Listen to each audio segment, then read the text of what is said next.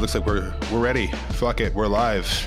Hello, ladies and gentlemen, and welcome into another episode of Brigham Young Money. If you are hearing this, well, I have some bad news because I'm the one who's hosting the podcast this week because Kyle has been compromised to a permanent end.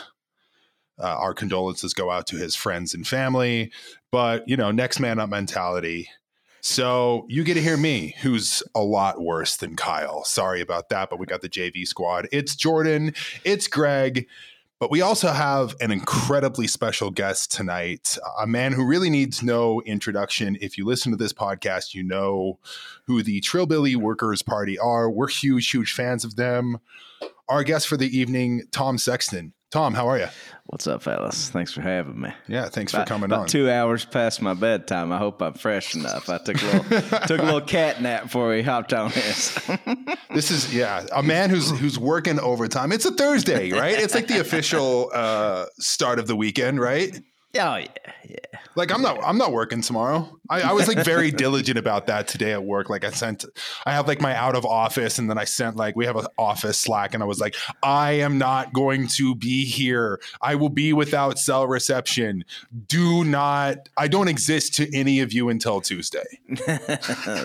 Classic 4-day. Yeah, exactly. It's a holiday starting tomorrow anyway. Like even if you go to work tomorrow, you're not doing anything. No, like, that's a day where you look for someone in a cubicle next to you. He's like, oh, they're not here. Ah, fuck it. I'll grab them Wednesday next week or something. It doesn't matter. No, it's like this is why we have coined the term "fuck it Friday." Did we coin it, or was that just you? I didn't coin anything, but like "fuck it Friday" is something that's been around for a long time. I think it's doubly We'll be around long after we're gone. Yeah, this is a capitalist society, fellas. I know that's a big breaking news here on this podcast, but you know, all of us are working for the weekends. Especially the good folks at Fox News who are apparently. Oh yes, that's a hell of a segue. I gotta talk about this just real quick because this came through the timeline.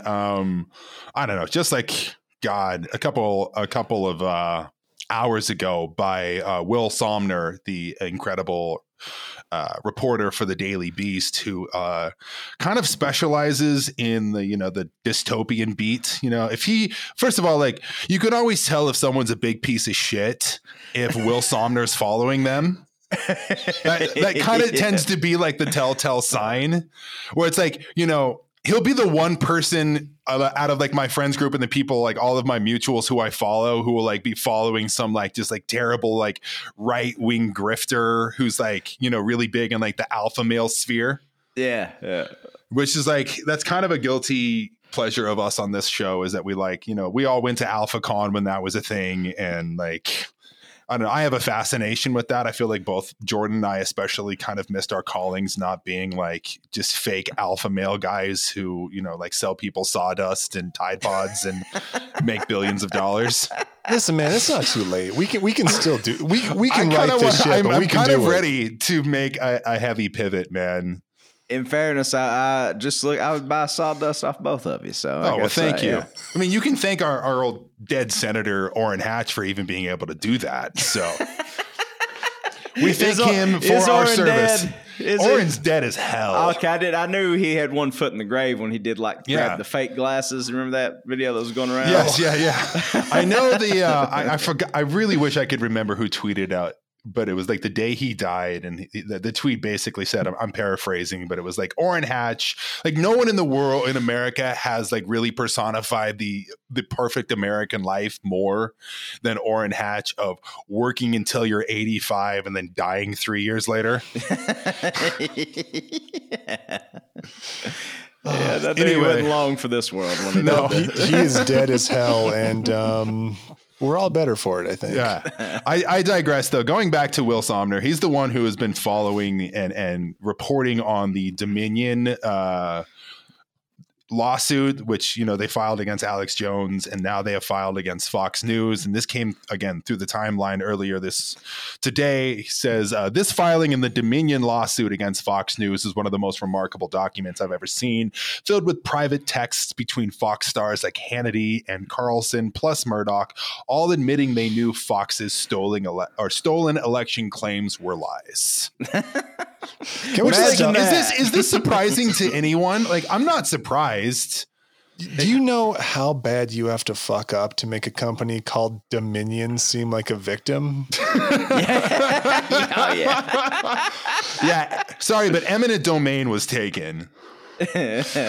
Listen, we here at Child Killing Industries, we believe in a good, hearty work practice here, and we don't want to be slandered in this way. Us at Toddler Guillotine.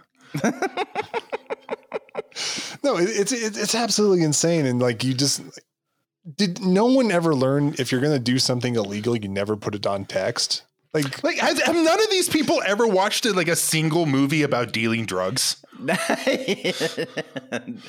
it does kind of answer one question that I've always wondered is like, and I've suspected that what Will's uncovered here is, or what he's tweeted out here was the truth, is like they're all in on the grift. But I always wondered if they were just like, if they were true believers or if they're just like all con man and I guess we have our answer. Right. Well, I mean, like, there's been multiple lawsuits that have been brought up on like Tucker Carlson, Sean Hannity, and like their number one defense when that happens is like, oh, I'm not a journalist. I'm a talk show host. I play a character. It's like the same shit that like Alex Jones's lawyers were pulling in his defamation suits, that and I think there's a real parallel here. Like if Dominion has all of this stuff and you're Sean Hannity and you see what your friend Alex Jones just went through, you've got to be shitting your pants, right? Yeah. No, it really is something too, because you like look at like the text that like Will Sumner came up with and all that too, and a lot of them are just dealing with the fact that they're terrified that Newsmax is somehow going to like scoop their demographic from them. So it's all just like we have to be crazier, or else Janine Pirro's going to go work for like OAN or something like that and be even more insane. It's like a weird like disinformation pissing contest. Yeah. It's very, I don't know. It's very strange. And like, we talk about this a lot, that I think a lot of us kind of on the show and listeners as well kind of border on cynicism, if not outright nihilism, about like wealthy and like very powerful people actually being brought to justice. And I think, the jury's still out on that with this, but I don't know, maybe there's a precedent with the Alex Jones thing. And I really hope there is. But again, like there's that tingling in the back of my mind right now where it's like, is anything really going to happen to these people? I mean, like if like, and like, will they be able to just like bounce back, or is it going to be like an Oliver North, like Iran Contra thing where eventually they just like, become head of the NRA? Yeah. Where it's like, they get like a little like slap on their wrist and they get a fine or whatever. And then like, they end up going to Newsmax or like starting their own network and making even more money. Yeah. Insane deal. Yeah. And becoming even more insidious. Cause like we all know, like that's the running theme, that like people in power don't get held accountable. Like nobody went to jail over the financial collapse. Nobody went to jail over 9/11. Like, again, like it was a slap on the wrist for Iran Contra. Even like this week, there was this story that came out, 2 days ago about Matt Gaetz, not like the Justice Department basically dropping the case of him sex trafficking minors in Florida. Oh yeah, Nestor, like his that whole thing. Free Nestor. Well, I mean, I think there might be consequences for this one too, because I think the only time you really do see consequences for anything like this is if you fuck with the money. And like that said too, like the only thing that's really like the main like unifying principle in America nowadays is pretty much, if you make us a little bit poorer because you kept saying things about us, we will just destroy you. Yeah. Or, if you're Madison Cawthorn and you talk about the right wing orgies, those are the only two. You fuck up the money and you fuck up the orgies, and then it's just, it's sayonara. Poor bastard, man. That was one of like we talked about, that was like we did like a whole end of 2022 episode, and we talked about that, like that won the award for like the funniest moment, and watching that all unfold in real time was like, especially like he wheels himself out of Kevin McCarthy's office, and he's just like he looked like he was Henry Hill, like as the helicopters are following him from, you know, dropping off the guns to like going back and stirring the gravy. Yeah, Kevin McCarthy gives him $900. Says, "Now I got to say goodbye. Exactly. I got to turn my back on you." I will give Cawthorn this, and I won't give him much. If there was pictures of me leaving like my boss's office, just visibly crying afterwards too, I would have just resigned right there. It's like there's no coming back from this. He didn't resign after there was a video of him basically mouth fucking his cousin.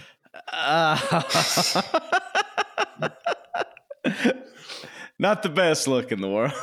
No, it is really wild though. Like that you do watch like right wingers. They just, it does seem like the strategy is just to double and triple and quadruple down, because eventually you're just going to get away scot-free if you keep doing that. Yeah, it's like the blackjack strategy of just like doubling your bet every time. If you got bottomless pockets, theoretically you could never lose. Yeah. House never wins if you double down. Yeah. Yeah. Oh, what an amazing time. Anyway, what we got next, Greg? Oh, should we hit the drop? Oh man, I don't know. I always like doing this around Kyle. I feel embarrassed around company, but why not? I mean, this is such a staple when it comes to the show. This is like, we're not running a top tier operation here. People know that who have listened. Like we're over 100 episodes deep now. People know to keep their expectations at bay. Oh, I do need just really quickly. I need to. Oh, go ahead and hit the drop. Fuck it. Whatever. Welcome to hell, motherfucker! Oh boy, pig news. First and foremost, the big news. I was going to tell you guys in the intro, but it slipped my mind. I do have to brag because I got my dear, sweet, incredibly Mormon mother to listen to Chapo Trap House this week. What'd you think? She actually really liked it. I mean, we've kind of had a running thread about what's going on. Like we've got a big family text thread, and we discuss what everyone's doing and like big headlines and stuff. And we've been talking about the train derailment that happened in Ohio. And so I sent them, like, hey, bad language alert. But, Will Menaker of Chapo Trap House had David Sirota on to talk about that. And, I thought he did a very thorough job. And my mom's, texted me back and she was like, wow, that was very upsetting, but thank you for sharing. So I just want to say that I'm doing my part. Yeah, that's right. It's slow. I got her to vote for Bernie in the primary, and now this, like, what I'm saying is we're making progress. There you go. Yeah. I just respect you for having like a family group chat you talk about these things with. I could not do that. Listen, I got to do something. I mean, that's my mom's side of the family. You've seen the emails my dad sends me. Yeah, those are always just a different stripe of the zebra there. It's hard to... Listen, man, my dad, and at this point, I love my dad. My dad is 90 years old. You are not changing those stripes. Sometimes you got to accept what you can't change. That's true. I think anyone above the age of 70, it's like, you know what? You just be nice to them and try not to bring up anything upsetting. It's not going to go well. Yeah. You know what, Jordan, I'm going to pass the torch to you. This is usually my job, but we're kind of doing opposite day here. And I had you write these today since I was super busy. So why don't you take it away? All right. I want to talk about something that's been driving me insane for probably about a week or two now. And it's mainly how our senator keeps trying to do diplomacy on Twitter using his burner account that he subscribes to Twitter Blue with. Wait, hold on a second. So that really is Mike Lee? Based Mike Lee is a real thing. Yes. But it's him running the Based account. Yes. Really? He's a 50-something-year-old man in the year of our Lord 2023, referring to himself as based. Oh, that's not good. That's no good. Listen, yeah, that's him. It's so sad. Like Utah is a very special place. How can you be the member of probably the most prestigious and powerful like legislative body on the planet and be like, yeah, I'm gonna start my own Twitter account and call myself based? I don't say this a lot about guys like Mike Lee, but it's beneath him. It really kind of is. You know? Like we've talked about that a lot. Like Mike Lee, the Lees are like Utah political royalty. Like they're basically like the Kennedys of Utah at this point. I mean, it is kind of a political dynasty too, because the Udalls are Lees as well. The Gordon Smith was a Lee. Like you have like 4 senators in that damn family itself, and then Mike Lee has to start his own little base Twitter account so he can be like essentially the senator's version of a Groyper. It's wonderful. He's like Benny Johnson, but with an actual vote. Benny Johnson helped him set up the account. Yeah. Oh my God, dude! Not great to have Benny Johnson helping sitting senators set up based accounts. Listen, Benny Johnson can do some good work out there, like that article he did on where was it? Was it Fort Bragg? Not Fort Bragg, the one in Texas, Fort Hood. Oh, that's where right. He just like he got sent an assignment by BuzzFeed News. Just go like, oh, that's one of the most dystopian things. Did you know they have a Burger King here? Did you know they have banks like everywhere else? Did you know they have a post office? Single, it's just like double, triple overdose.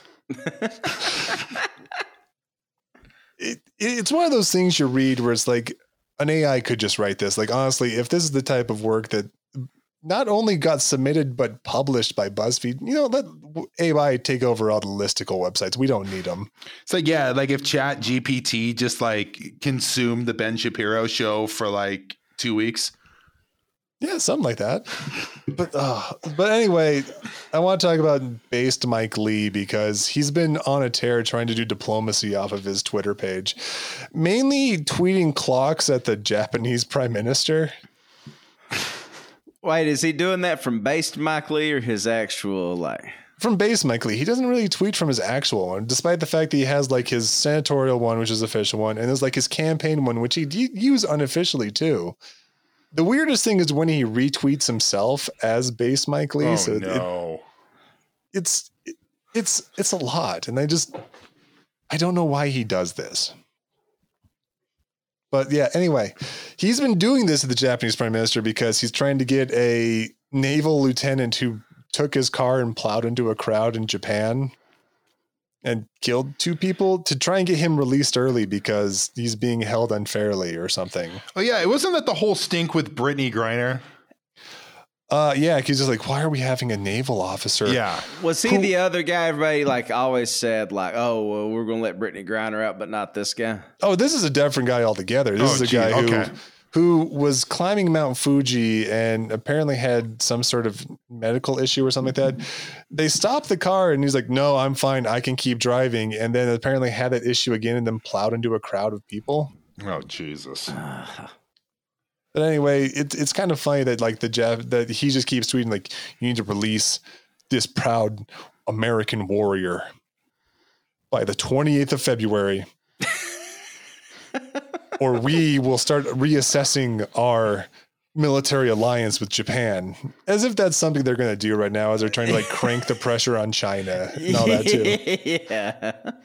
That he could unilaterally influence. Yeah, like not only are you just like one senator, you're the senator in the minority party in the Senate too. Like you have to get a lot of people rolling together. And the foreign policy understander has fully logged on. But like, Yeah.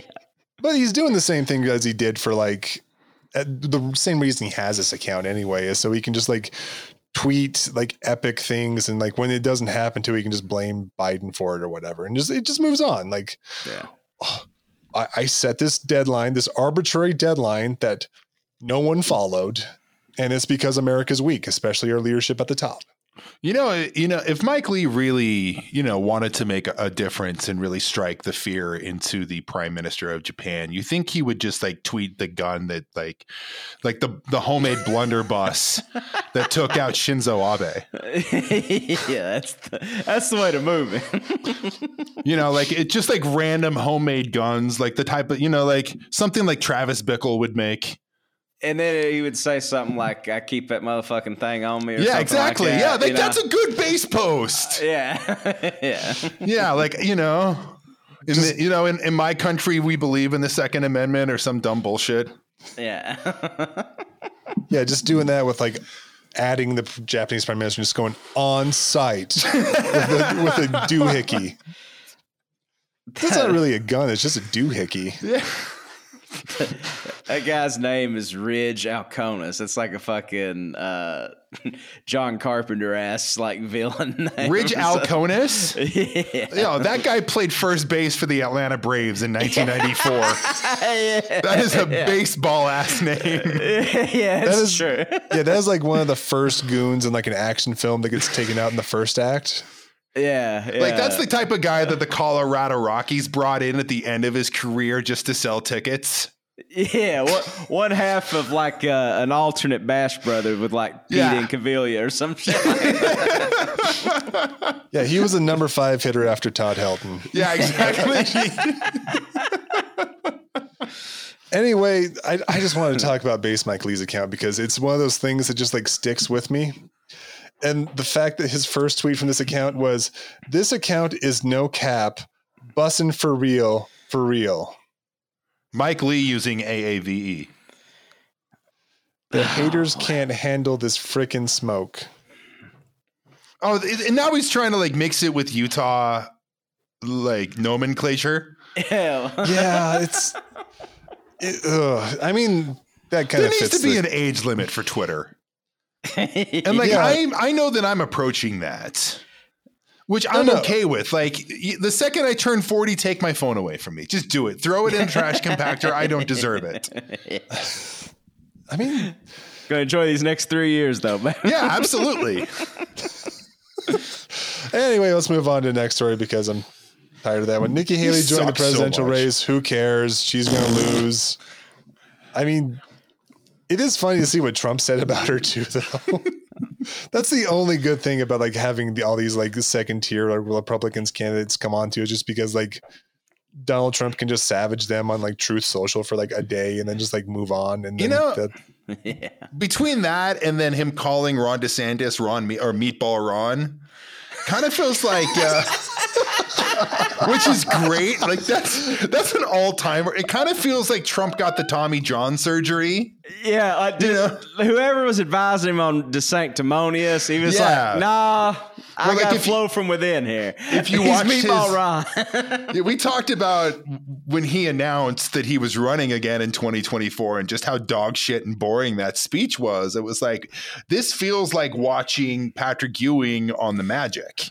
And like now again, it feels like he's moved into the bullpen. He's a reliever, but he got that Tommy John surgery and you're starting to see that fastball come back. Yeah. Which is all I want. Like if it's going to end up being Biden and Trump again in 2024. And at this point, like we're just, it's like the old Chapo thing about him talking about like how you're choosing how you want to die. And I just don't really care at this point. Like, just give me jokes. Yeah. I just want to laugh about it. Yeah.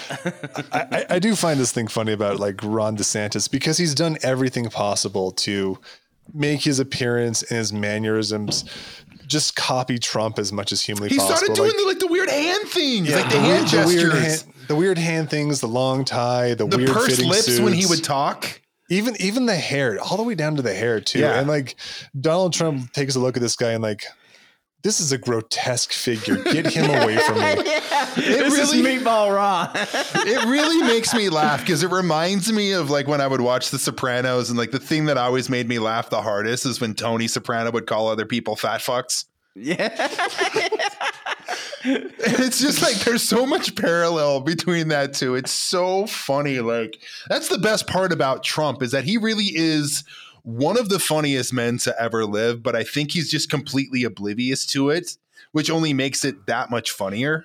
So good. So good. Also, it's funny that somebody was like advising Ron DeSantis, and it's like, oh yeah, these are the things people love about Trump is his weird hair and the pursed lips. It's like those work for him, but nobody else. And it's a thing from Moneyball too. If you play like the Yankees and here you're going to lose to the Yankees out there, it's like it's the same thing. It's like you can't be Donald Trump. There is one Donald Trump, and Ron DeSantis is just off-putting when he tries to speak for more than 20 seconds. So it's like, you can't do that. I'm so excited for the primary, though. I am too. Like, I want it to be again like 2016, where there was like, I don't know, like a dozen and a half or so GOP candidates, and just Trump went in on all of them. Like little Marco. I want another. I want Ted Cruz in it again, so we can talk about how his dad is the Zodiac killer and call his wife ugly. Like, give me all of it. Like, politics is already reality TV in this country at this point. Like, we literally elected a game show host. Like, just feed me my slop at this point. That's all I care. That's all I want. Entertain me. As long as they have the two-tier debate. Good. Yeah, I want the two-tier debates because those are the best things ever. Because I just love seeing some sort of like red state agricultural commissioner going up against some sort of like Nikki Haley being dropped into the dredges to like discuss like critical race theory right alongside like a bunch of people who will get less than 5 votes in Iowa. I don't even think Nikki Haley is going to make it to Iowa. Oh, no chance. No chance. No. Yeah, like she's going to poll worse than Kamala in 2020. She's going to get to like the first round of debates and run out of money and like, well, I'm suspending my campaign for now, but maybe we'll be back. And they're never back. And they'll never be back. Yeah. Like the snows of yesteryear. Last story for our Hell Lions. We have that fun New York Times op-ed on J.K. Rowling right after they received letters from GLAAD and over 100 New York Times contributors saying, hey, maybe lay off trans people a while. Which, of course, they can't do. Like, it's so easy to just not be a TERF. It is. But, like, this one, like, brings me to, like, why do newspapers... I know why they have op-ed sections. It's got to be, like, the voice of, like, whoever owns the paper, too. So it's not just, like... So you can control at least somewhat of a narrative. Because why else would you, like, give David Brooks money willingly? Oh, like, God. Or... Man, that's a murderer's row on the New York Times one too. Between like David Brooks and Bret Stephens and Bret Stephens' ex-wife who wrote this one for J.K. Rowling. That was his ex? Yes. Oh my God. Paula whatever? Yeah, Paula, I can't remember. Paula Page? Oh my God. Y'all been holding out on me. I didn't know that. I wish I had known that today. And apparently, like, not only that, like, she's also been pretty big on like the literary pages of the New York Times too, where anyone who's made fun of Bret Stephens got blackballed from the New York Times on coverage for their books. It's so weird because you look at her and it's like, I say this because I come from a people that she just kind of looks a little trashy. I would think Bret would kind of not be into that. You know, I guess not all of them are coastal elites. As fellow people of flyover country, we understand that quite well. Yeah. Oh my goodness. But yeah, that was terrible. And I don't think there's anything that you don't have to tolerate TERFs, and J.K. Rowling doesn't deserve anything, especially not people defending her because she lives in a literal castle. She's a fucking billionaire. She doesn't need anything from you. Like, I always go back when we talk about these shitty people, about Liam Anderson, what he said on our pod, if he was a billionaire, where he was like, if I was a billionaire, I would buy an island. Not a pedophile island, but just like a regular, like, rich person island. And like, I would set up a panopticon, and like, I would have people bring me snacks, and I would play video games, and I would do whatever I want. And none of you would ever hear from me ever again. Yeah, I'd be the architect from the Matrix. Like that would just be me. Like it would be for $1 billion.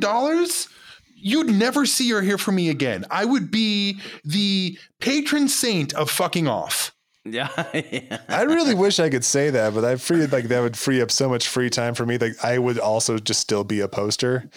But the bad thing about it is like you have no like adversity in your life anymore, so you just become Elon Musk. Yeah, that video of him that came out last week of like the people in his inner circle who are just literally there to compliment him was one of the saddest things I've ever seen in my entire life. Oh man.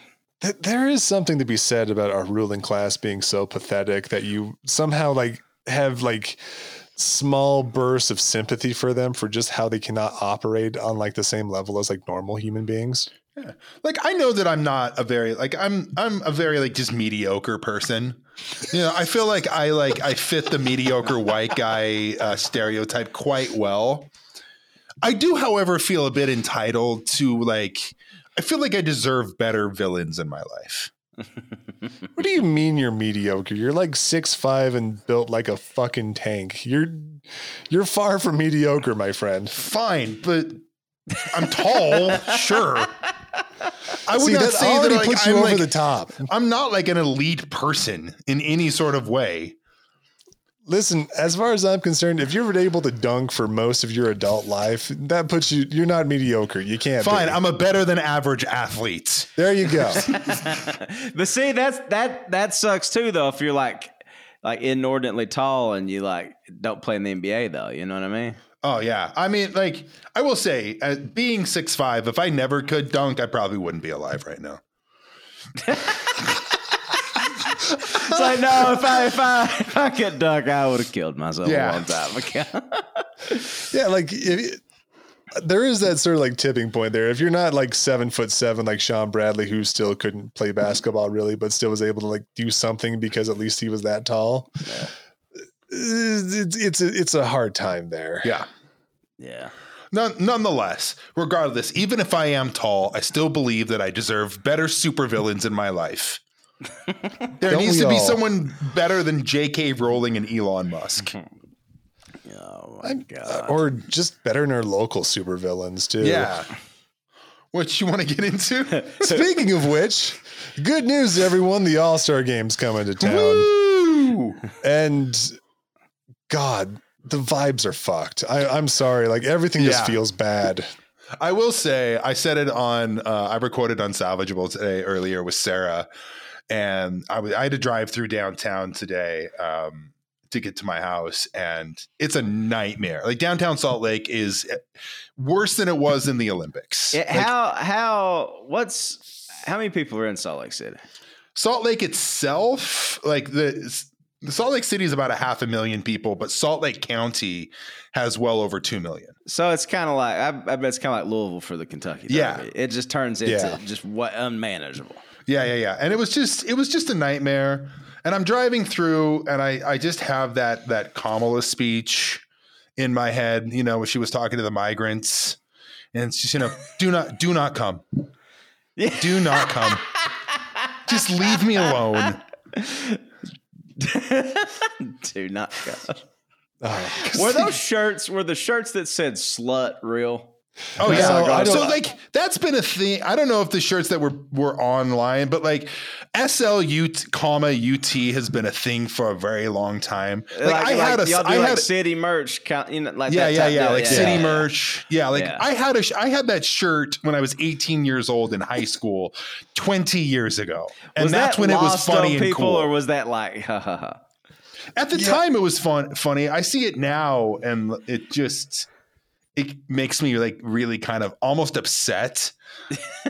Like this is a trope it's just not funny anymore. Grow up, guys. We're still doing this. Yeah, it made me laugh in like 2004 and all that too. Yeah. But yeah, that shirt was definitely fake because I'm pretty sure if any shirt company decided to put Jerry West as Angel Moroni on top of the temple, you'd have two massive organizations trying to kill you. You have some Harry Dean Stanton and fucking Big Love motherfucker coming to murk you. Oh, no. You wouldn't have like the Harry Dean Stanton types. You'd have the corporate lawyer types that are much more scary than world. Yeah. I'm afraid of the legitimate church far more than the Warren Jeffs one. Oh yeah, they're far richer and way more litigious. Okay, so they will ruin you. They won't kill you with a shotgun, but they'll do it with a briefcase. So you know. Yeah. Okay. But anyway, yeah, All-Star games in town. The festivities are starting up tonight for a weekend that I'm just going to stay in my house and never leave because honestly, I don't think anything's going to be good or any of it. But, I'm literally packing up. I'm getting out of town. I'm going to the desert. Yeah, Greg's getting the fuck out of here, which honestly, good for you. I've been planning this. I do an annual like bike trip with my buddies every year. And this just happened to be the weekend that we were all free. And when I initially planned it, I had no idea that it was All-Star weekend. So ended up really falling in my favor. Like I have TNT. I can watch it at home and be way more comfortable. Yeah, it's like every Jazz game I've ever watched on television. It's like, I'm glad I'm here and not there. I don't want to spend $14 for a Corona. Well, I had the thought to come out. My cousin is on this big tear. He's like retiring at 39. He's got all the money in the world. He's like, oh, nice. Man, let's go to the fucking All-Star game. I was like, hell yeah, I'll call Greg and Sarah. And then I text Sarah and I was like, seems like maybe y'all aren't as enthused for this as probably this. Like it's a cool, I would say like, it's probably a lot cooler for an out-of-towner who's never been here before and like being able to experiencing it. And like, I mean, you're talking about like two ex-Mormon, very jaded leftists here who host a despair podcast about local politics. Listen, I saw the Olympics in town. I don't know how I can top it. I'm good. Thank you. Yeah. And honestly, I think that the thing for me, I would have loved to have gone to some of the events, and then I saw the prices, and it was like, I'm not spending $2,000 on a ticket to watch like Zion Williamson in like a terrible NBA patch jacket. Yeah, it's like, well, you're not going to see him anyway. He's injured, isn't he? I know. That's what I'm saying. He's going to be on the sideline. Yeah. No, it's like all the events are like $50 at the very least. Like I was even going to go see like the HBCU Classic between Grambling and Southern. That still was like $20. And I was like, well, it's also at the Huntsman Center and that's a son of a bitch to get to. So I don't know if I'm going to do that. There's a lot of cognitive dissonance in that sentence. Salt Lake City, Grambling. But Bonnie Jones had a tweet about that that made me laugh too. It was like, I would love to see what kind of crowd that brings in Salt Lake City.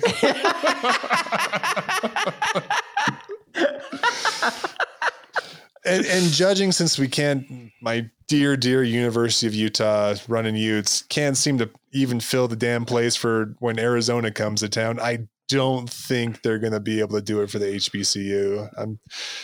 It's tragic, but kind of realistic, sadly. Oh man. Well, what do y'all think about the dunk contest here? We got put on for Mac McClung, Hillbilly Excellence right here. Oh, that's right. He's from Gate kind of City. It's the next town over from Whitesburg, across the mountain. Yeah, I knew he was from Appalachia. Well, yeah, then let's cheer for him. He was cool on like Instagram 3-4 years ago. Yeah. I liked watching him at Georgetown. He was fun. You know I thought it was funny just for like the judges they picked for this one too. Mainly because of the way they ordered him too, because I don't know who at the NBA had the sense of humor to put Karl Malone right next to a person whose last name was Minor. That's a great move. That was a great tweet. Was it Harold Miner? Yeah. Baby Jordan's back on the scene, huh? Yeah. Yeah. It also like makes me think like, why did you get Karl Malone? Karl Malone never participated. I know you got to shoehorn him in somewhere because it's fucking Jazz, but he was never much of a dunker. Like he just had that one move where he put the hand behind his head and just like, that's the one that they might have coined the mailman because. Yeah. You couldn't get Daryl Griffith, Dr. Duncanstein. Couldn't get him. No. All right. Whatever. But like, also like, Karl Malone would have been a better fit for like, if they had judges for remember when they did the skills challenge? They're still doing it. They're still That doing seems that. more Carl speed Yeah. than the dunk contest. Yeah, like have them host it or something. I don't know what to tell. Yeah. Yeah. But also like they got Dominique Wilkins for it, which is really funny for like a Jazz context too, because Dominique Wilkins famously did not want to go to the Jazz when they drafted him. They also would have bankrupted the franchise. Oh, it would have. Yeah. They had to sell him to Ted Turner for like $1 million just to make payroll that week. That's how great the Jazz were doing in like 1981. But anyway, he finally arrived 42 years later. It's so good. Man. But anyway, I got an article I want to share with us too, just because it's about our wonderful owners of the Utah Jazz, Ryan and Ashley Smith, and their vision for what they think the All-Star game is going to be.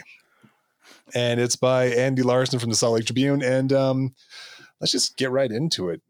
A few weeks before the NBA's biggest party was set to descend on Salt Lake City, the recording artist Travis Scott joined Utah Jazz Ryan Smith in his suite at Vivint Arena. There, according to Smith, Scott made a proclamation. Quote, "He just screams out, 'I love Utah,'" Smith recalled. I was like, "What was that?" He's like, "I love Utah. There's just something here that I love. I always come here. I see the mountains. It's refreshing. It's wellness. It's healthy. Like, I love it here." He's got a group chat text with Post Malone and NBA Youngboy. Famously Mormon now, NBA Youngboy. Is it? That's apparently we talked about that on our last episode, where apparently he has had the missionary discussions and is getting baptized as soon as he can leave his house when his house arrest is up. Interesting. Yeah, apparently he bought some like gigantic palatial estate somewhere in the Salt Lake Valley. Really? Yeah, it's really wild. Does he have a pool or something? They could just do it in the Yeah, backyard. you there. think? I mean, it is February. You just have to have full immersion. That's it. Yeah, I mean, Depending on the bathtub, you're not able to do it there. I have to apologize. I'm not an expert on one Mr. NBA Youngboy and have his no idea personal who he affairs, is. but I honestly have no idea who he is. Like when everyone started bringing up this story, he was like, "Yeah, I think I've got a couple of his songs on my workout playlist." I But didn't again- know that. Yeah. You're talking about a white guy from Utah in his late 30s. He don't exactly fit the NBA Youngboy demographic. Gosh. Well, anyway, back to this quote, and that's the vibe we get a lot, and that's a story we probably need to tell a lot more. So, if you haven't been able to tell right now, the Jazz owner Ryan Smith's kind of a bit of a star fucker. I mean, besides like the amount like he spends around like Tim Apple of Apple Computers. Tim Apple. And brought Dwayne Wade into the fold for the clout, basically. Oh yeah, just mainly for the cloud more than anything.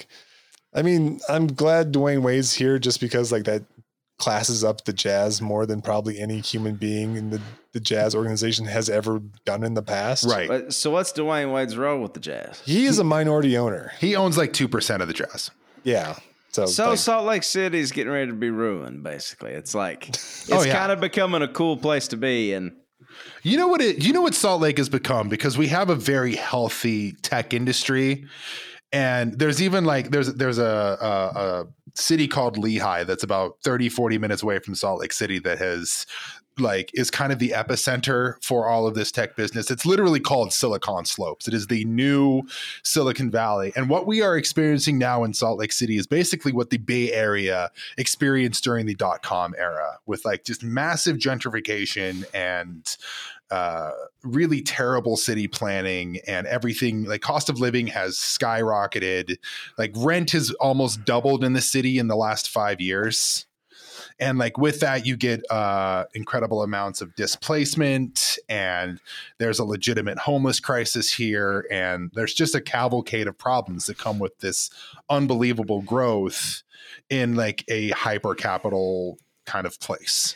there is something about like a place that you think of as having snow-capped mountains that makes these people want to flock to it. Asheville, North Carolina, same thing, Yeah. same crowd, Oh, yeah. same problems. Yeah, Like Salt Lake is a beautiful place. So there's a reason we live here. yeah. it certainly isn't because our ancestors followed some asshole 170 years ago.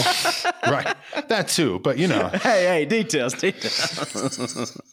No, I feel like it's just like people see like a Patagonia catalog. It's like, you know what? I should be closer to that. Where can I do that? we do have we've kind of cornered the market when it comes to, Patagonias and Subarus. Yeah, I was about to say like assholes and Patagonia vests is pretty much a dime a dozen now. Yeah. You host a Real Housewives franchise. That's I mean, if that doesn't put us on the map, what will? But speaking of which, you made it. Jen Shaw going to prison tomorrow didn't make the itinerary, boys. We're waiting. We're doing a bonus episode. Listen, I'm more worried about what that's going to have an effect on the University of Utah football team because Jen Shaw's husband happens to be the secondary coach for the University of Utah. So I'm like, and like, I don't know if you watched any Utah football this year, but the secondary was rough. Usually that's kind of shook all season long. Yeah. I mean, like, granted, Sharif was going through it. Okay. We got an All-American in Clark Phillips, but everyone other than that, like, we saw what happened in the Rose Bowl when Clark Phillips didn't play. And like we gotta turn this thing around, and I don't know, maybe it'll be a big weight lifted off of Coach Shaw's chest, but jury's still out on that one. You remove a distraction, and you know what? That's addition by subtraction. Let's just keep going. My wife was a team cancer. She's horrible for the locker room. National championship or bust next year. Yeah. Listen, if we don't at least make the playoffs, heads are going to roll. I mean, we might have to get rid of Whittingham for our defensive coordinator. He got caught using the N-word. That would be great for everybody. Good old Slurban Meyer. Gosh. Anyway, back to the article. Oh yeah, sorry. Right. sorry to derail. Sorry, I got a little caught in thought about Utah football and got upset. It's surely a story that Smith will surely be telling in some form or another. Plenty over the next few days as he plays role of host to celebrities and power players and thousands of other visitors head to Salt Lake City for the NBA's All-Star Weekend. Smith and his wife Ashley hope to position themselves as foremost representatives of the state of Utah, not just his basketball team. The Smiths hope they can show their image of Utah to the world, and in doing so, change the perception of our community. Good fucking luck. I'm sorry. You're never like, I feel like between the two of us, Jordan and I, we're fairly decently traveled people. We've lived out this side of the state. We've been a few places. It's like every single time you tell someone you're from Utah, the very, very first question you get is, are you Mormon? Like, one All-Star game is not going to change that. I'm sorry. No. Like, thank you for the effort. Like, I appreciate it. Like, I really do. I think it's a noble cause to try to erase some of these stereotypes. But again, it's going to take more than, like a Ja Morant alley-oop to do that. Yeah, 3 days of just like a slam dunk contest, a 3-point contest, and like an exhibition game is somehow, I don't think, going to like change a whole lot of people who are going to forget about this by about Tuesday. But anyway, the Smiths' approach to All-Star Weekend has gone beyond that of the typical ownership group that hosts the event often. The team's owner simply gives the event planning to the NBA. It's their party, after all. But if you talk to those who are used to working with the NBA and host the annual event, they'll note that Ryan and Ashley Smith are doing more than usual handshaking. For example, they've toured the Salt Palace multiple times, planning every aspect of the NBA crossover event. On Monday, Ryan Smith toured Vivint Arena, making sure its new setup is ready. So it seems like his like real plan for planning things is just like walking around and looking at things. Like he's Leo DiCaprio in Great Gatsby. Like, look at all of my cool shit. Yeah. I guess it's good to have some whimsy as you're like trying to like be like just a big shot owner in the NBA. But also at the same point too, it feels like kind of letting the NBA run the show is, I don't know. I would probably want to do that a little bit more. Does it come off as a little try hard to you guys? Because it kind of feels a little try hard to me. These fucking uniforms, the fucking uniforms for this thing come off as try hard. Like the only thing I can really compare them to is those like Latvian ones that they wore for the Olympics, except for it's not even the cool, like Grateful Dead printing on it. Quote, it's really special how involved they've been. I've just been highly, highly impressed. NBA Senior Vice President of Event Strategy and Development, Joey Grisano, said, quote, they want to make sure they are curating every moment of this experience in partnership with the NBA. So why are the Smiths doing all this? Well, they've made no secret of their intentions. They want to change the perception of Utah around the world, to the international audience of the All-Star Game watchers and the tens of thousands of people who will fly in over the coming days. I mean, once again, like, what are you going to like do for like to change the perception? Like, because the only thing to do with like Salt Lake this weekend and all too is like, I guess you go tour Temple Square, but like that's not gonna help matters a whole lot either. I don't know. Skiing. Yeah. I mean, that's the reason people are here is, you know, especially Utah in the wintertime, is that it's, you know, you go up into the mountains and, you know, you experience that. That's like 95% of the reason why I live in Utah. shit. Even like Sundance is over, so you can't even like have that as a fallback. They should have extended Sundance another week or two, just like keep that going just a little bit for that. Yeah. Do you know what? I have a theory though about this whole changing of the perceptions and trying to ooh and ah, and that is once Russell Westbrook is waived, the Utah Jazz I was going to ask about this. will have $60 million in cap space coming into next season and 15 unprotected draft picks. And I have a feeling they're going to go heavy at trying to build a team around Larry Markkinen and Walker Kessler. And I think they're trying to change some minds because Utah's never been much of a way to change perceptions of Utah. Build a team around Walker Kessler and Larry Markkinen. Exactly. Listen, you're going to win over. But what I'm saying is that like I think you're going to see the Utah Jazz try to swing for the fences this offseason because as Caucasian as they may be, they're quite good players, and they kind of press the fast forward button on the Utah Jazz's rebuild that we all thought was going to take 5 or 6 years. And I think you can probably take a few years off of that. And I think it's going to start being go mode. And I know there's a part of me that thinks they want to try to convince people like, hey, so-and-so guy who's pretty good on a dog shit team, you want to sign with us? You know, we got a whole lot of money, and you know, maybe Salt Lake doesn't suck as bad as everyone thinks it does.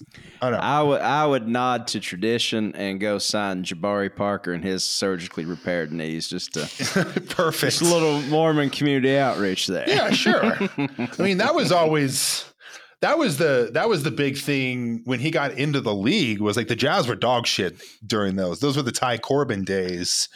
And everyone was saying, we got to tank. We got to get Jabari Parker. It would have been a home run kind of. Honestly, I still remember a couple of years back with the biggest applause any player got. I think this was Donovan Mitchell's rookie year. And the Jazz, I remember the biggest applause any player got that year was Jimmer Fredette. Yeah, when he came in at the garbage time. 10? Yeah, garbage time, and he scored like 4 points and went 0 for 10, but the entire crowd just lost it because their dear sweet boy had made it in the league. Yeah, once again, just change those perspectives one player at a time. Yeah, sure, we give the highest applause for the whatever great white hope comes along, but you know what? We're getting better. All right. Quote, I think about just the opportunity to showcase Utah, Ashley Smith said. We're massively passionate about Utah. What a cool opportunity for everyone else to see what we see. We kind of have it all here. That's what I always say. Utah has it all. Except for, like religious freedom or, like working infrastructure, the ability for like trans people to be themselves, non-corrupt government, just things we're kind of missing out on. Ashley Smith is an amazing person too, just because like she has an office in the Vivint Smart Home Arena, like right next to Ryan Smith's. And I don't know what she does. What do you do if your husband, like if you and your husband are worth $8 billion? How do they make their money? Okay. You know better than me, Greg. Take it away. Well, so ultimately what it was is that Ryan Smith's dad developed a software. Like it was basically started off as like a survey company. Okay. Where they were able to then like collect data from, you know, all sorts of different companies. And then they were able to create things like Net Promoter Score. And like, it was basically like a way to implement feedback. Oh, okay. And then as the years have passed, it's basically turned into Skynet from the Terminator series. Okay, so it's taken a decidedly sinister turn. Yes. Yeah. It kind of sort of had a small part to play in that Cambridge Analytica scandal where people were just, okay. Yeah. It's really good survey software to also just bake the minds of anyone over the age of like 50. Anyway, where were we going with this? Oh, yeah. In particular, they want people to know that about Utah's tech scene, the so-called Silicon Slopes, which the aforementioned one we talked about. We are a prime example of not just a theory about tech, but about what happens when it actually works, Smith said. Naturally, a higher reputation of Utah among tech-savvy folks serves to benefit the Smiths, but they believe telling the story benefits the state as well. Like any state, you can show the lowlights. That's easy. But the state has so many highlights, and we've been the beneficiaries of that.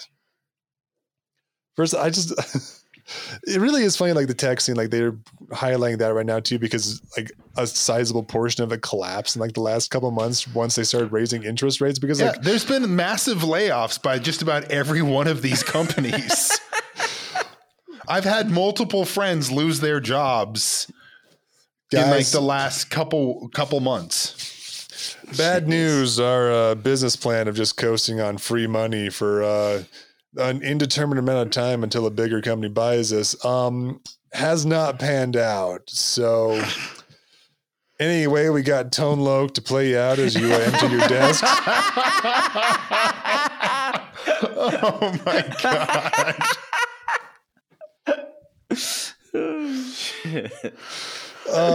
It's fantastic. Like I can't tell you, like Silicon Slopes, it just felt like the whole thing's just built on sand, and like if there's any sort of like economic adjustment, the whole thing's going to fall apart. But you know, then again, where else isn't that happening in America? So let's keep going, living the dream. Living the dream.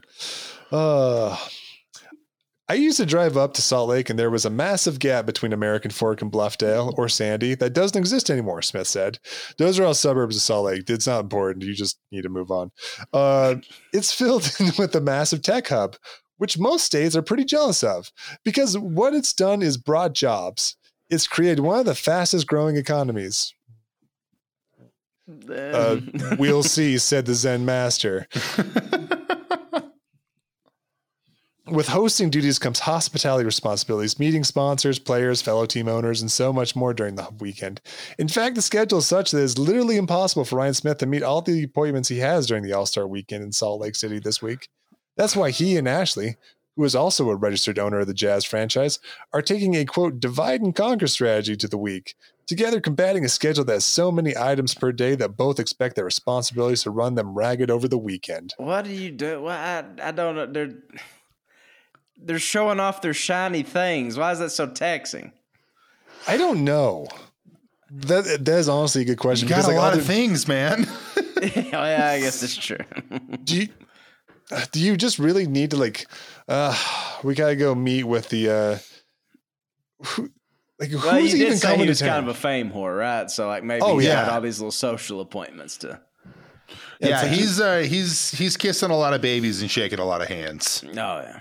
Oh yeah, like I mean, who's a famous owner that's just like kind of a like we really gotta go meet. He's gonna go play. He's gonna go have a blues band jam practice with James Dolan. Yeah, we're gonna go have a hang sesh with James Dolan as James Dolan just strums a guitar for 2 hours for no reason. Yeah. They're gonna reminisce about all the free agents they didn't sign.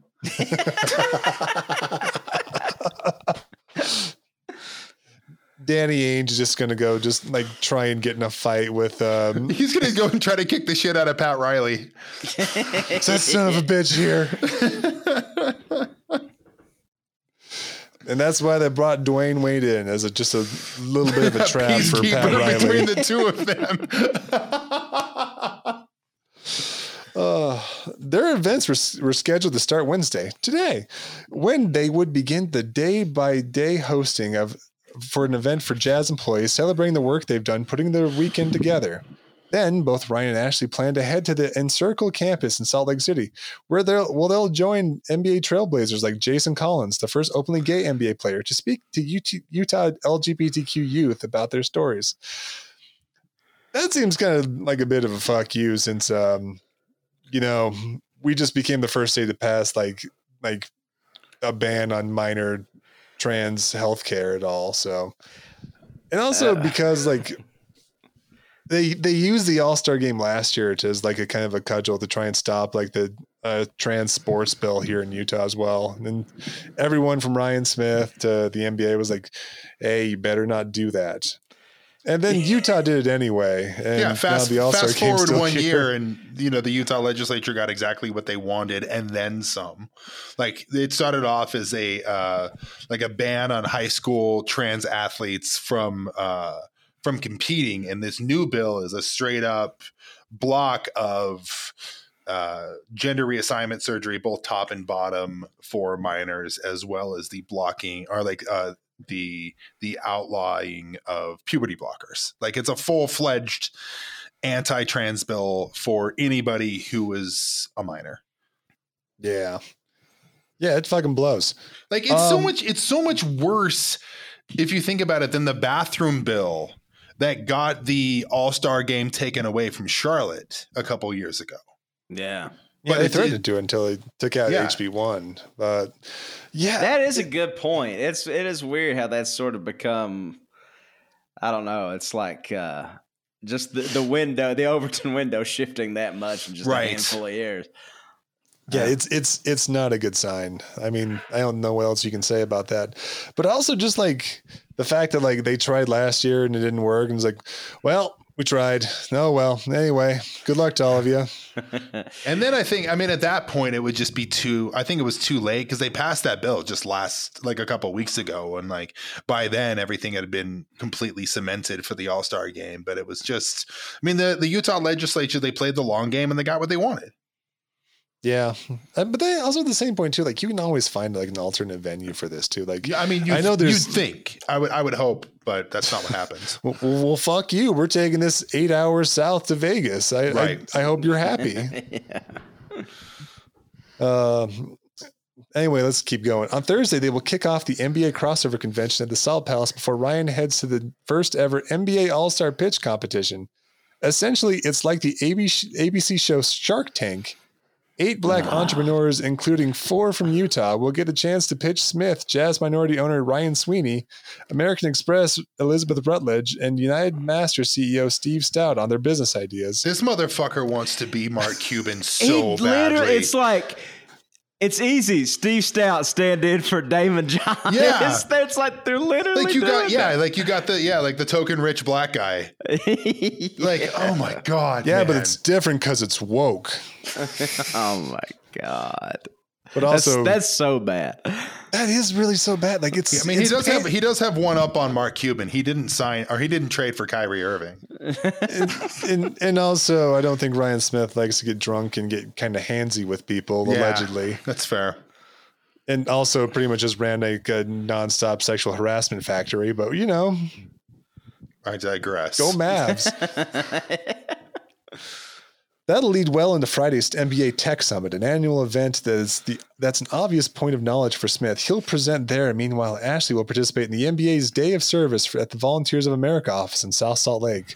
Working to distribute food through the Utah Food Bank, the Smiths will meet up to work with NBA Commissioner Adam Silver at a later food service event. How many fucking food service events are there? Before Ryan heads to the NBA Celebrity Game at the Huntsman Center on Friday afternoon. There, he and Dwayne Wade are captains for the 2 teams. Essentially, neither will play in the game, but both will be participating in shooting contests during quarter breaks that can unlock new scoring opportunities for both teams, like a 4-point shot. Shortly thereafter, Smith will have to head to Vivint Arena to watch Jazz rookie Walker Kessler play in the Rising Star contest Friday night. This doesn't sound hard. This also, it's a little pathetic that he's inserting himself into the proceedings like this. It's a little embarrassing. I mean, come on. Like, Me and Team my He's Ryan, completely, yeah, he's nobody completely knows who the debasing fuck himself. you are. Yeah. Me and my good friend Dwayne Wade are here to run this whole thing.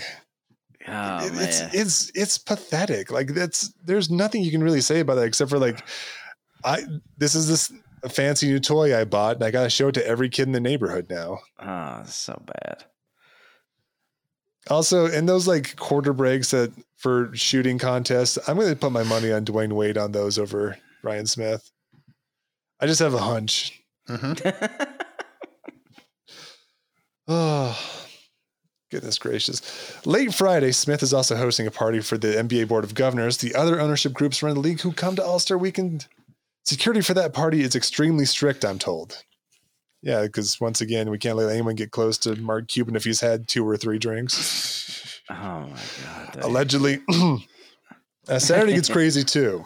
The pair are hosting an NBA, quote, newsmakers breakfast for those important folks around the association who will also attend the All-Star practice that morning.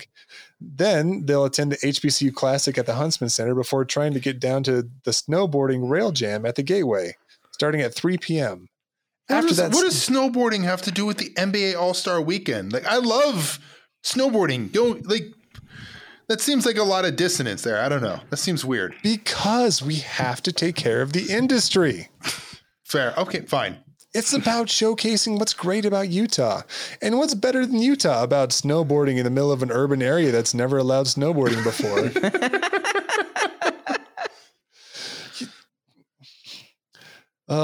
Let's see what else. And on the final day of All-Star Weekend, the Smith hopes to attend the NBA Legends Brunch, the NBA G League Next Up game, and of course, the All-Star game itself. Quote, we're gonna be going, and we might be dragging 5 kids along, but like, it's okay, Ryan Smith said. We can just make it work. Motherfucker, all you're doing is watching like 4 or 5 different You're watching basketball events. Games. Oh, my God, dude. Like, you could just get to go up to like famous people like, wow, aren't you, I don't know, insert NBA player from like 1994. Aren't you Tom Chambers? Oh, Tom Chambers is going to be there. 1, he played for the Jazz, and 2, he's Mormon. Yeah, he went to the University of Utah. Yeah, That's he's a what I local was legend. thinking. If these guys had any dignity, they would change it from Team Ryan and Team Dwayne to Team Chambers and Team Ostertag. Absolutely. You know what I mean? I will tell you right now that if that happened, I would be at every local music festival in a Team Ostertag jersey this summer. Listen, I will tell you this right now. Greg Ostertag might be one of the nicest human beings on the planet, just judging by his Instagram profile, because he just seems like a decent, like goofy oaf of a person. Like, Yeah, I he's think like the least problematic one of like that starting lineup who made it to the finals. I honestly, I remember this one story that like, what's his name? The British center for the Jazz. I can't remember his name. Crap, I gotta look it up. I'm gonna lose my mind. Who was it? John Amici. That's who it was. He like before he came out as gay. I started saying Mark Eaton. Is Mark Eaton British? No, he even worse. I think he's from California. Yeah. Yeah, he's a UCLA guy. Yeah, he was. But yeah, John Amici was like before he came out as gay and all that too. Like Greg Ostertag just came up to him once. He was like, "Dude, are you gay?" And like John Amici was like, Greg, yeah, I am. And then Greg Ostertag just went like, "Cool," and like that was it. Ostertag's So wait, he really was his character from that Whoopi Goldberg movie? Yeah, he was from Eddie. Yeah, Yeah. No, Greg Ostertag like just seems like a decent human being altogether. Cool. Like out of those Stockton Malone teams, like that might be the only person like, woof. Not a whole lot of decent human beings to be found in that 97, 98 Jazz team, but Listen, if anybody ever besmirches the good name of Adam Keefe, you're gonna have to deal with me. Hell to pay from the foster house. I remember like his kid played for Stanford too, and like I'd see him play against Utah. I was like, Keefe, that better not be related to who I think it is. And like, oh fuck, it is. Now I'm just old. How successful will the All-Star game be at promoting the new image of Utah? While the event has both sporting and cultural cachet, it's simply not a big deal for most Americans. Truthfully, Smith probably has outsized expectations about what 1 week can do about his state's perception. He's made no secret that he hopes it's going to be a transformative event, or at the very least, a first step in that process. Quote, all the lights will be on us, Smith said. For example, but I think it's just one more compelling event on a series that we need to have. And we should have, and we're going to have. What do we need to prepare for in Olympics and different things like that? We're gonna get the Olympics again, aren't we? We really are. It's gonna blow. Like it's like I think about like when 2002 came around and I was like 13. It's like, man, this kind of sucks. The thing in the back of my mind the entire time that you've been reading this article, and it seems to really be precedented on this just unlimited, untapped potential of Utah, and really showing it off to the world and like wanting this to be like a very premier place. And the thing that not only Ryan Smith, but our governor and our elected officials love to talk about is that Utah is one of the fastest growing states in the nation, and that Salt Lake is really experiencing this full cultural renaissance. But the fact of the matter is, it's not sustainable. Like every other article that comes out about this state is, we don't have any fucking water. Yeah, but you don't need that to live. Like, it's just, there's just so much cognitive it like rattles my brain to think about it, that like you have all of these major people in power talking about, like, again, the untapped potential of this place, when like that's not realistic in the slightest. And like, this is not sustainable, and like, we can't support it. No, I mean, we haven't been able to support it for like 20 years now. Like that's the problem. And as more people come in, and as more industry comes in, and as more like extractive industries like tech move in, it's not going to get any better. No. Especially. Do y'all have like the same problems? Like when I lived in Las Vegas, they would do shit like during like 8 to 5 or 9 to 5, like don't shower, like that kind of stuff. Like, is it like a shortage? It's getting there. We should. But the thing about Utah is that we're also one of the most deregulated states in the nation. Mm-hmm. Like, if you ever want to see libertarianism at work, like come hang out for a month or two in Utah. Because it really is the most. Stole our coal industry from us, even. Yeah, absolutely. Yeah, we have Carbon County. That's true. And we only had the 6th National Guard on them 3 times. It's really hard just because like as like resource intense as like Utah has to be to survive in the future, there's just no chance of it, dude, because like our legislature is just built off of people who are mainly just trying to strip the copper wiring from the building and just like sell it for profit. Man. Like that's it. Like every single institution we have is just getting torn apart, especially like public education, because we have multiple people in the legislature who profit off of like charter schools. Yeah. It's not good. It's so interesting to see like a place that's been hollowed out like that now coming into its own like several years like too late after. Like you don't really see that usually. Usually there's like a story of like this place was great and then industry took what it wanted and now it's like a husk of itself. It sounds like in y'all's case it's like all these things have been going on for years and years and years and years and have set the tone. And things are really bad, and then now all of a sudden it's kind of an it place to be. Yeah, exactly. Yeah, there's a terrible irony there. Yeah, it's like seeing the locust horde that's coming across the mountain and starting to descend into the valley, and then you start seeing the clouds with the frogs come down at the same time too. It's like, fuck, really? So it's a mixture of things. Anyway, I want to close this out with just one last sentence in here too. It's just the final one. Smith, meanwhile, is a growing Utah celebrity in his own right. In so many ways, he's following in the footsteps of Dallas Mavericks owner Mark Cuban. I hate this guy. Yes! I hate this guy so much. Who turned his tech business into a high-profile NBA executive spot, then into a great deal of international renown. And this week, it appears, is the Smiths' announcement party their grandest stage. Yeah, he just wants to be Mark Cuban. That's all he wants. That's so pathetic. Also, it's like 2 tech billionaires with a penchant for anchoring their teams with white guys. It's like we love the fundamentals here in Utah. I feel like that was like probably discussions when they were deciding to rebuild and all that too. He's just like, he grabbed Danny Ainge too. It was like, I don't care what you do. You can get rid of Gobert. You can get rid of Donovan. I don't care.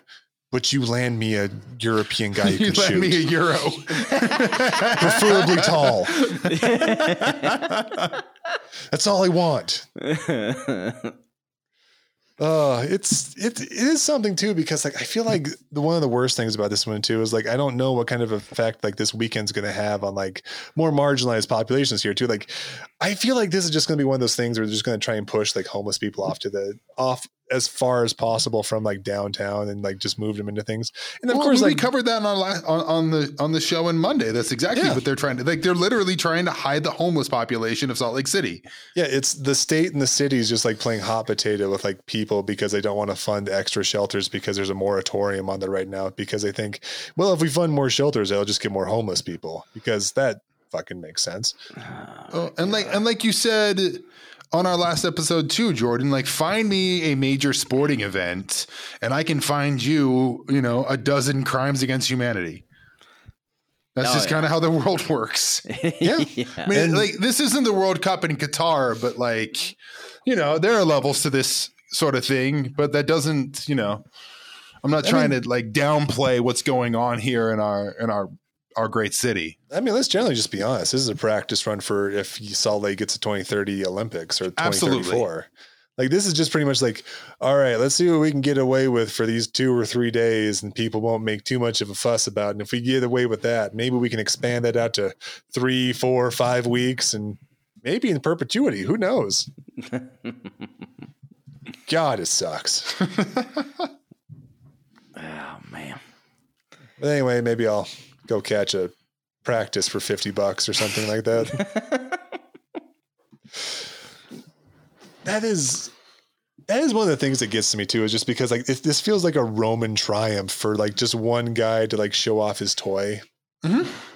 It's so when I saw that he's like sponsored one of the celebrity team things, it's just like, it's so weird to like, like Mark Cuban, I feel like at least is a reality TV star, you know what I mean? Yeah. It's like, I don't know. That's just so weird. And go ahead. Yeah. And he'll sit on the sideline, but like Mark Cuban won't get involved that much. Yeah. Like he has like Jimmy Buffett level of involvement in NBA teams. Like he'll get tossed out every now and then too, but generally he won't do more than that. Yeah. Yeah. It's just, and it's very weird. This whole, you just think about sports in general and they really are just, billionaire playthings. And like, this is in the same vein. And I find it really gross. Like we just watched the Super Bowl, the first person they hand the Super Bowl trophy to is the owner, or like really in any sport, Stanley Cup, Larry O'Brien trophy, whatever. And it's just, that's always rubbed me the wrong way. It's like, you didn't do anything. And like, especially for the fact, like Ryan, I know it's very in vogue to say this right now, but Ryan Smith is the poster boy for Nepo baby. In that, like, he wasn't the one who developed the technology. That was his father. And he happened to be, born into this family. His father basically bequeathed him this company that he was, then able to sell to S&P and make billions of dollars on. So like he actually has nothing to do with the day-to-day operations of this anymore. No, not at all. Oh my like God. I used to, like, spoiler alert, I used to work for Ryan Smith at Qualtrics years ago. And even back then, he wasn't like really all that involved in the day to day. Like I'll give him credit in that, if you're going to run this major corporation, like you got to put the right people in the right places. And he seemed to be able to put that puzzle together quite well. But like, it kind of seems like the higher you get up on the totem pole when it comes to these things, the fewer and fewer responsibilities you have. Yeah. And that definitely seemed to ring true for Ryan. Yeah. It's the make work job that Junior takes over when Pop gives up the factory or whatever. Right. And of course, it's like everything he does has to be like a real try hard. Like I earned this. I have to be here. So like, I'm sure he's probably a terror to work for too, because, or not necessarily one, but just really intense to be around because he feels like he has to prove something to everyone. Yeah. But also like has that same kind of like when you reach that status and you're the CEO of a multi-billion-dollar company, like it's very easy to surround yourself with people who fawn over you. Listen, I just respect them for like coming out with that clothing line for the Jazz. It essentially just looks like those shirts that you could have ordered when you were a senior in high school that just has like your year of when you graduated. 2006, baby. We're busting out of here. Oh, man. Anyway, the All-Star game is going to be great. I'm so excited for ignoring it completely and just trying to avoid downtown to like a plague. I'm looking at these damn rosters and man, it sucks. I don't know half the people in the celebrity game. And like I'm wearing that as a bit of a badge of honor. Yeah, it really seems like they kind of burned all their powder on Janelle Monáe and that was about it. Which I hope Janelle Monáe is having a great day. I hope she has a great day every day for the rest of her life. What is she doing in a shithole like this? I thought Alex Toussaint, I thought that was Alan Toussaint at first. And I was like, one, I think he's dead, but two, if he's not, he's got to be like 85. But it's not. Just does a Euro step and his ankle just turns into sand. Yeah. I just don't think he's going to have really good transition defense, but you know what? We can give it a try. Yeah. Albert Pujols, like it was one of those guys that's like too jacked to like play basketball. Like yeah. You know, he's like his arms, he can't reach up, you know. Yeah, can he even reach up above his head to grab a rebound? Yeah, I don't think so. I mean, yeah, these are terrible teams. Oh my God, yeah, they're bad. Oh shit, the Miz. All right. Well, at least there's like some sort of athleticism there. Calvin Johnson. Oh, okay. But Hassan Minaj, perfect.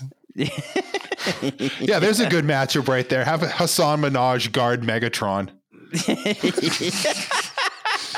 I might tune in for that. I mean, honestly, just like Megatron just dunking him to hell. That'd be perfect. The most physically gifted receiver in the history of the NBA against a stand-up comedian. I love this game already. Sneakerhead stand-up comedian. Oh. Yeah, it really feels like Team Ryan kind of got a little bit of the pick of the litter there. And it seems like Team Dwayne got kind of a shit end of the stick. Well, Dwayne Wade's player owner here, right? So, is Dwayne Wade playing? Yeah, like he's just gonna be able to cook any of these. Yeah. Yeah, not great. It would be kind of funny to see Dwayne Wade just dunk on Guillermo from Jimmy Kimmel. That would be I'd be into that. Sign me up. I got my Friday night plans. I may not be in town this weekend, but I got nothing else to do. I'm going to be in the desert. I'll be tuning in. Maybe I'll go downtown and just like report live or something like that. You should. Again, man on the street. Yeah. Yeah. We need to set up the official BYM TikTok account. Yeah. Just get like the Hassan Piker like streaming apparatus on my body. And just like, hopefully I don't get shot by somebody who thinks I'm a suicide bomber, but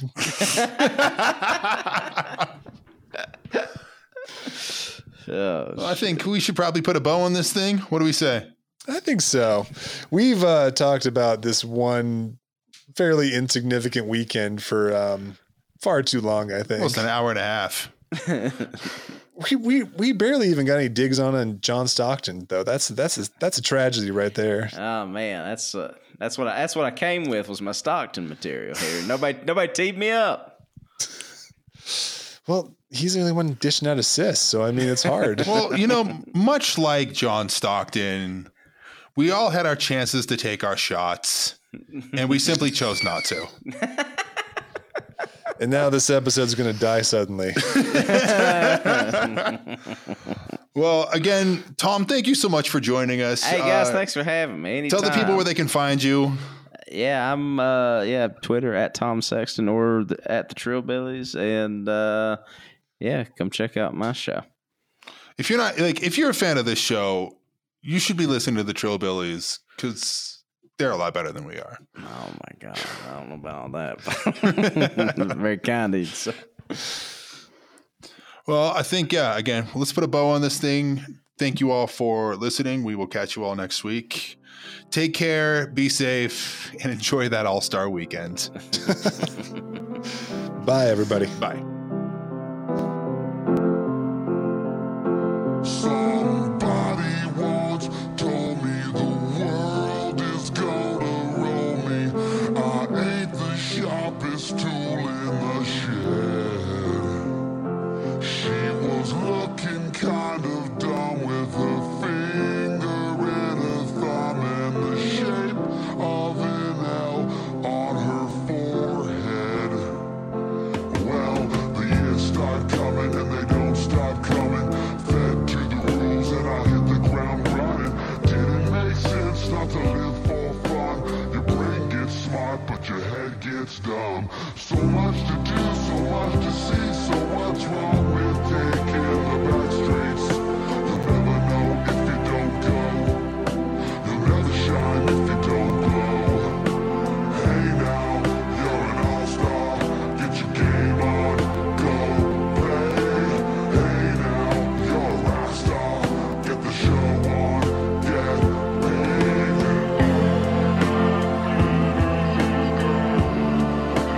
Only shooting stars break the mold. Somebody once asked, could I spare some change for gas? I need to get myself away from this place. I said, yeah, what a concept. I could use a little fuel myself, and we could all use a little change. Well, the